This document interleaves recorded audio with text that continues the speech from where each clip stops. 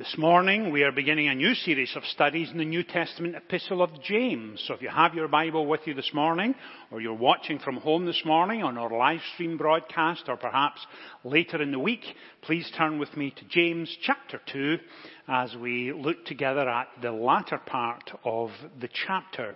You're going to find it on page 1882 of the Church Bible. If you have joined us recently on our live stream broadcast, it would be helpful if you're watching from home to have a Bible in one hand and a notepad and something to write with in the other as we get deeper and deeper into the epistle of James. And what we're going to find over the next 2 or 3 months is the more we immerse ourselves in this passage, the more we will discover how to live it out Sunday by Sunday. So let's come to James 2 at verse 14. And James writes, "What good is it, my brothers, if a man claims to have faith but has no deeds? Can such faith save him? Suppose a brother or sister is without clothes and daily food. If one of you says to him, 'Go, I wish you well,' he warm and well fed, but does nothing about his physical needs, what good is it? In the same way, faith by itself, if it is not accompanied by action, is dead. But someone will say, 'You have faith? Okay, I have deeds. Show me your faith without deeds, and I will show you my faith by what I do. You believe that there is one God. Good. Even the demons believe that and shudder. You foolish man. Do you want evidence that faith without deeds is useless? Was not our ancestor Abraham considered righteous for what he did when he offered his son Isaac on the altar? You see that his faith and his actions were working together, and his faith was made complete by what he did. And the scripture was fulfilled that says, Abraham believed God, and it was credited to him as righteousness. And he was called God's friend." You see that a person is justified by what he does and not by faith alone. In the same way, was not even Rahab the prostitute considered righteous for what she did when she gave lodgings to the spies and sent them off in a different direction? As the body without the spirit is dead, so faith without deeds is dead. Amen. And we trust that God will bless to us this reading from his holy word. Some of you will be familiar with the movie actor Denzel Washington. Denzel has been making movies for over 40 years. He has won 2 Academy Awards, 3 Golden Globes, numerous other accolades have been showered upon him, and he is considered one of Hollywood's elites. Now, back in 2017, he gave a commencement speech that was so well done that millions upon millions have watched it on YouTube since then. In addition to that, he's been invited by multiple colleges and universities to deliver the same commencement speech at their graduation. And in speaking to graduates who had worked their socks off, were about to graduate and go off into the wide world, this is what he said. And his first point was this: dreams without goals are just dreams. Isn't that challenging in itself? Dreams without goals are just dreams. He then went on and said the gaps between goals and achievement is determined by discipline and consistency. Discipline and consistency are not words we hear much in our contemporary lexicon. Thirdly, he says you need to control your mind to realize what lies in your heart. In other words, don't follow up every thought that passes through your mind, but refine them, analyze them. What difference do they make in my life? Will they make me a better person or a worse person? And as I listened to it again recently, I was so challenged, I thought to myself, as I'm moving into 2023, this was a couple of weeks ago, and now we're halfway through the first month of 2023, where are we in terms of our own resolutions? Now, if you were with us last Sunday morning or watched from home in the live stream, you'll remember I said I really don't like calling them resolutions. I much prefer to call them casual promises that I make to myself so that I'm under no legal obligation to fulfill them. And that gives us enough wiggle room to feel good that we actually made resolutions, but we're not obliged to follow them through. We're not obliged to achieve them. We're not obliged to do anything, in fact. And so the question we asked last Sunday morning stands as solid as it did then and does again this Sunday morning. Did you, in those early days of January, think of spiritual resolutions for the year ahead? Did you pray, Father, make my prayer life this year one that is rich and full, one that brings contentment, when I spend time in your presence, when I feel and sense your overwhelming love? Was that one of your New Year resolutions? Did you say, Father, I want my walk with Christ this year to be very real, to be impactful, to make a difference to me? Help me to live out my faith. Was any of your resolutions in and around there? And this morning, as we begin to look again at the Epistle of James, the question we're going to return to over the next 3 months, because we'll be with James during January, February, March, right up to Easter. Now, Easter's not that far away. It is, in fact, about 13, 14 weeks. In fact, it's less than that, somewhere around 12 weeks. And over these next 12 weeks, the question we're going to ask is this: who are you willing to be? And what are you willing to do to be the person God is calling you to be?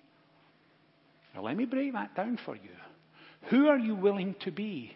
In other words, are you going to be a man or woman who says that for me this year in my thought life and in my behavior pattern and how I interact with others, holiness is going to be a priority? Purity is going to be a living reality for me in my thought life this year. This year, I'm going to stand apart in the middle of office gossip. When others are tearing someone down, I will not become involved. I won't stand there around the water cooler and give someone else a hard time or laugh at that particular kind of joke or participate. Who are you willing to be? And secondly, what are you willing to do to be the person God is calling you to be? What are you willing to give up?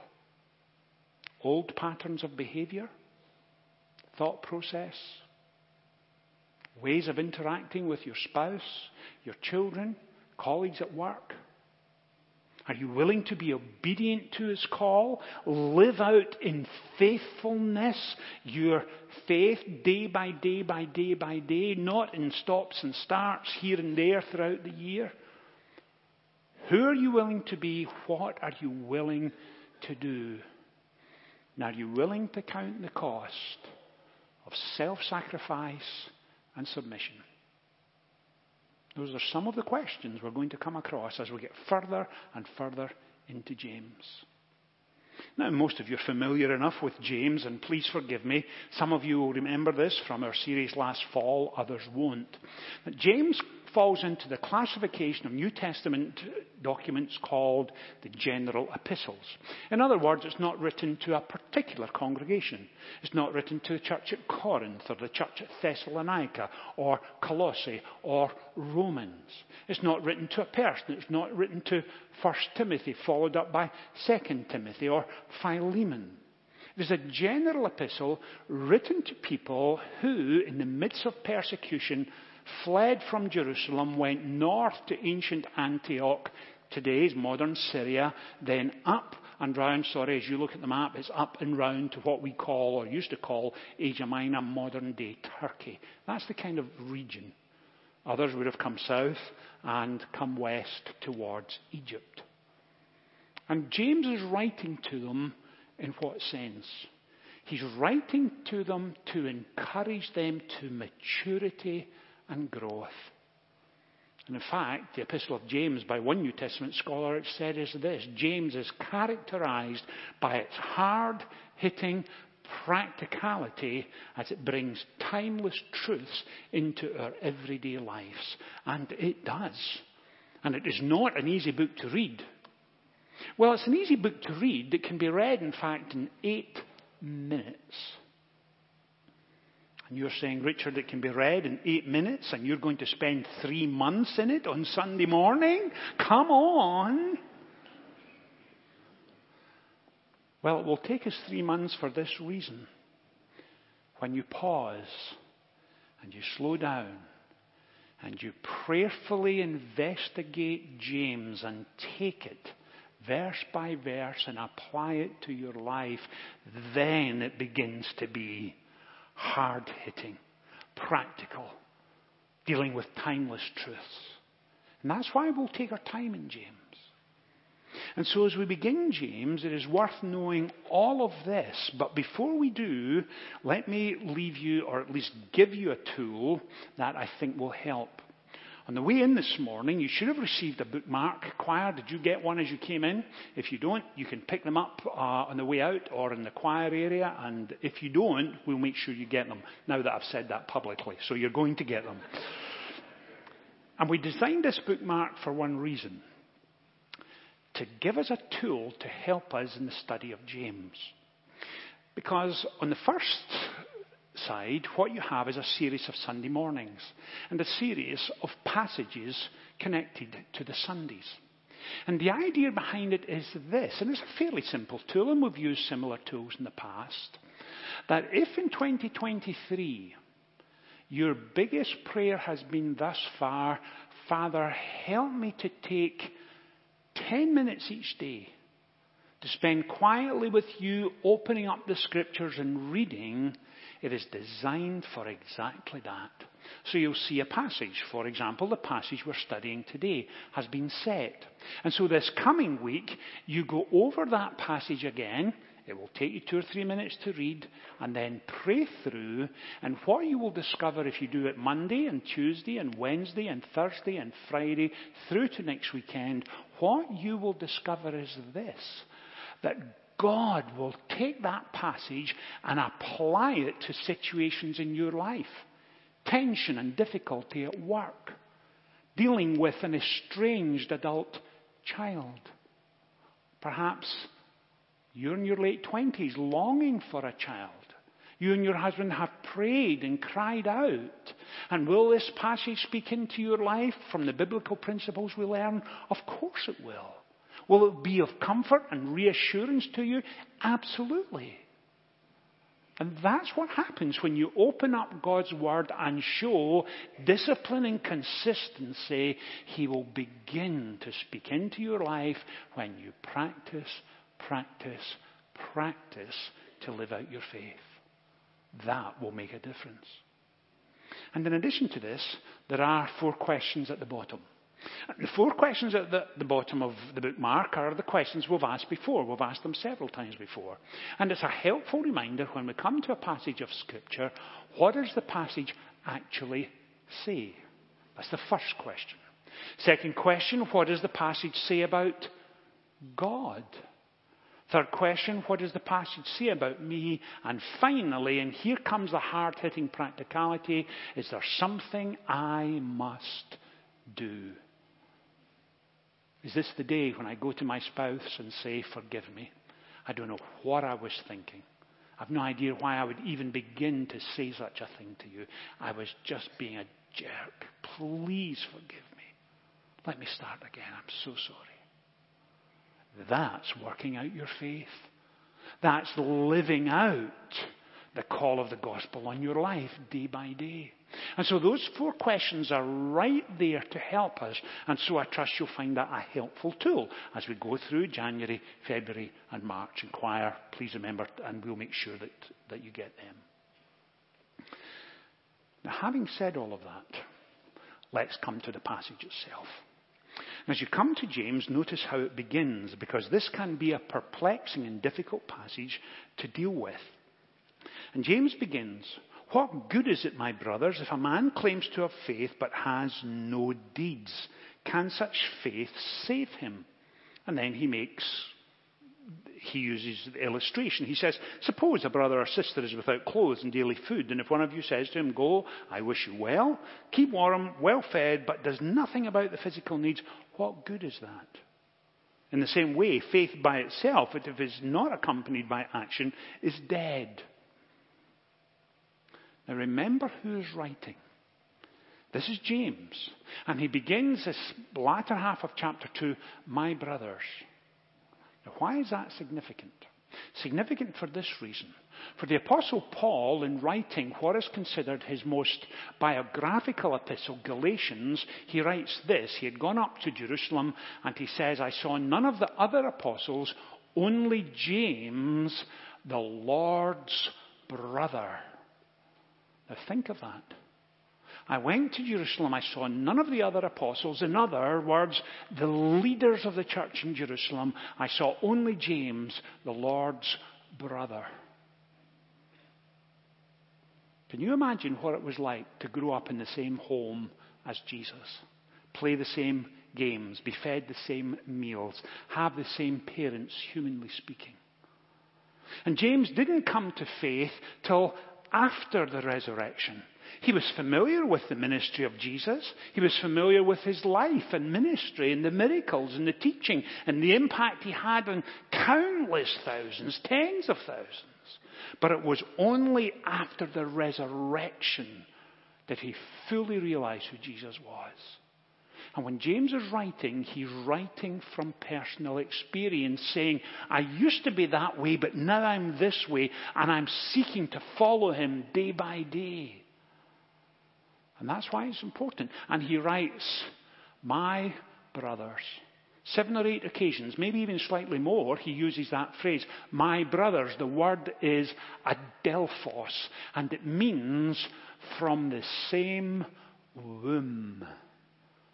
Now think of that.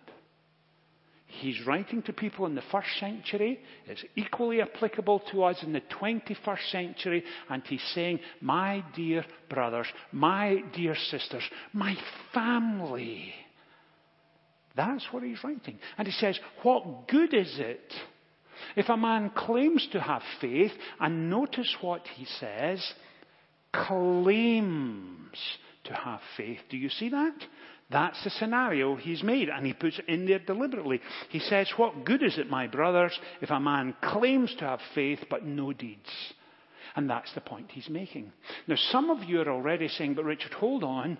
As I read this passage, it caused me all sorts of questions in my mind, because in my mind, Richard, I've heard you teach it multiple times, the righteous shall live by faith, not by deeds, by faith." And doesn't Ephesians 2, 8 and 9, that wonderful passage of Scripture, say, "It is by grace you have been saved through faith, this not of yourself." In other words, you cannot be saved by your own deeds or your own goodness, but you're saved by faith through grace. It's a gift of God. So does James and Paul stand in polar opposites from each other? No, because what James is saying is this. Look at it again. Remember the first question in the bookmark. What does the passage actually say? If a man claims to have faith. In other words, it's not enough just to claim to have faith, because with a living relationship with Christ comes new birth. And from new birth comes what? New behavior. With Christian belief comes Christian behavior. In other words, it is your faith that motivates you and strengthens you and equips you to do what? To show compassion, to go the extra step and love the unlovable, to take the stands, to help those who have no voice living in the womb and others want to take that life from that child. And we stand firmly and say no, because we have been exposed to the love and grace of God ourselves. That's why we step up and help homeless shelters. That's why we give towards assisting those who have no food, can't pay their utility bills, are struggling at all sorts of levels, and we try to say to the best we can, we'll be there for you. We'll be there for you. And when we say we long to change the spiritual heart of this city, we mean it. And we mean it through modeling what genuine faith looks like. Remember the point of minutes ago? With new life comes new behavior. With Christian belief comes Christian behavior, and that involves compassion. And James is saying, if a man claims to have faith but actually doesn't live it out, the man is pretending. It's hypocrisy.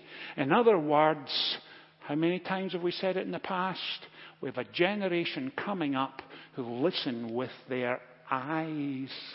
They want to know, is this faith authentic? Is it credible? Does it make a difference? Is it real? That's what's going on here. And James is saying there's not a problem here. It's the faith that fuels the activity. And the righteous live by faith because we've been saved by grace, not of ourselves. It's a gift of God. In fact, Jesus put it this way: by their fruit you will recognize them. Remember the question at the beginning? Who are you willing to be? And what are you willing to do to be the person God is calling you to be? Someone very cleverly said this: genuine faith is like calories. You can't always see them, but you can see the results. Isn't that true? Of course it's true. It's not enough just to say, I believe. It has to be lived out in behavior. And of course, the man or woman, boy or girl who comes to faith in Christ, they change. New motivations, new desires. Prayer becomes a priority. Worship is important. Living out their faith day by day matters. That's how you grow. That's how you mature. And then James points us to Abraham. And he highlights Abraham, and let me see it. You will see, I'm reading verse 21. Was not our ancestor Abraham considered righteous for what he did when he offered his son Isaac on the altar? And here it comes, verse 22. You see that his faith and his actions work together. They're not in competition, they're in cooperation. That's why James is so hard-hitting. He says it's not enough to claim it, you have to live it out. That's the point. And in Hebrews chapter 11, that spectacular chapter on faith, the writer to the Hebrews says, by faith Abraham, when God tested him, offered Isaac as a sacrifice. It was from a position of faith and trust that he then acted. He lived out his faith. He was obedient to the call and challenge of God on his life. That's exactly what's going on here. Now, you may be saying, okay, Richard, I think I've grasped what you're saying, and I'm glad you attempted to at least clear up that passage for me, because that was always a tension in my mind. Now, Richard, help me understand and be practical in what you're going to say. Please give me one thing to do this week that'll make a difference.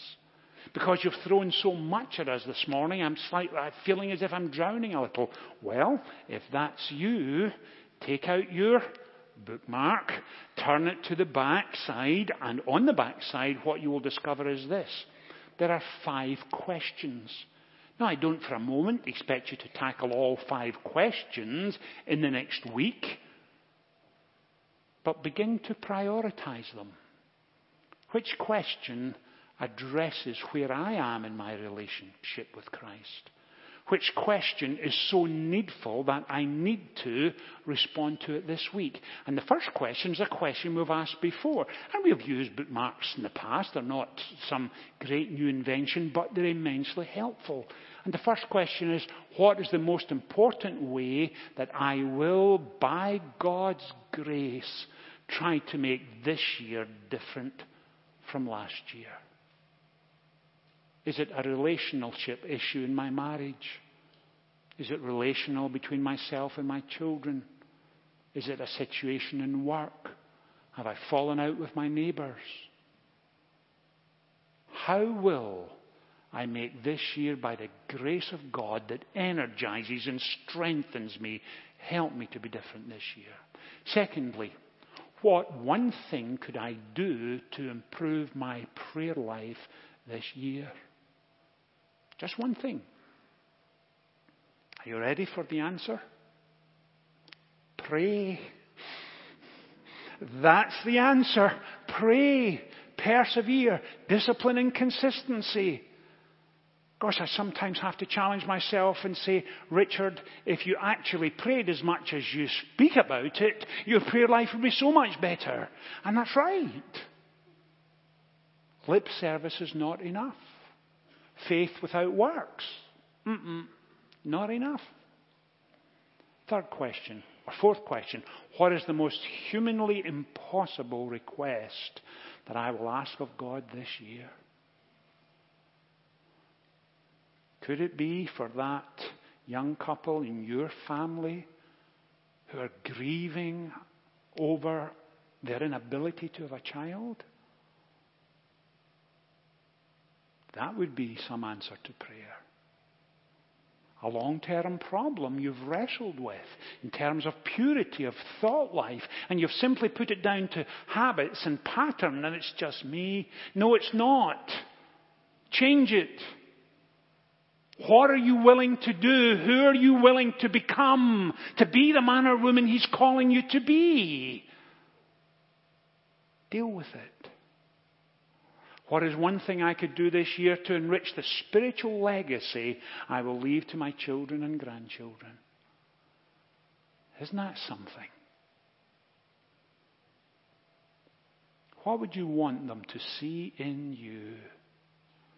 Because remember, they're listening with their eyes.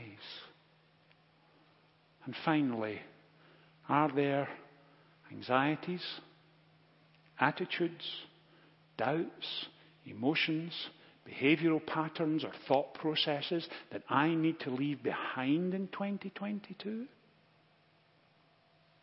Could it be that your prayer is, Father, let me put this down and leave it right there as I continue to move into this new year? By the grace of God, I promise never to go back and deal with it. Not to pick it up again and carry it, but to leave it there at your feet and become the man or woman you're calling me to be. What was the challenge? What are you willing to do? Who are you willing to become? Let's pray together. Father, thank you for this challenge from the Epistle of James. Help us, please, over these next few months as we continue to immerse ourselves further and further into this epistle, to be the people you long for us to be. Help us not to shy away from the difficult and tough questions, but to live out our faith day by day. And grant to us, please, your enabling grace as we deal with some tough questions in our own lives.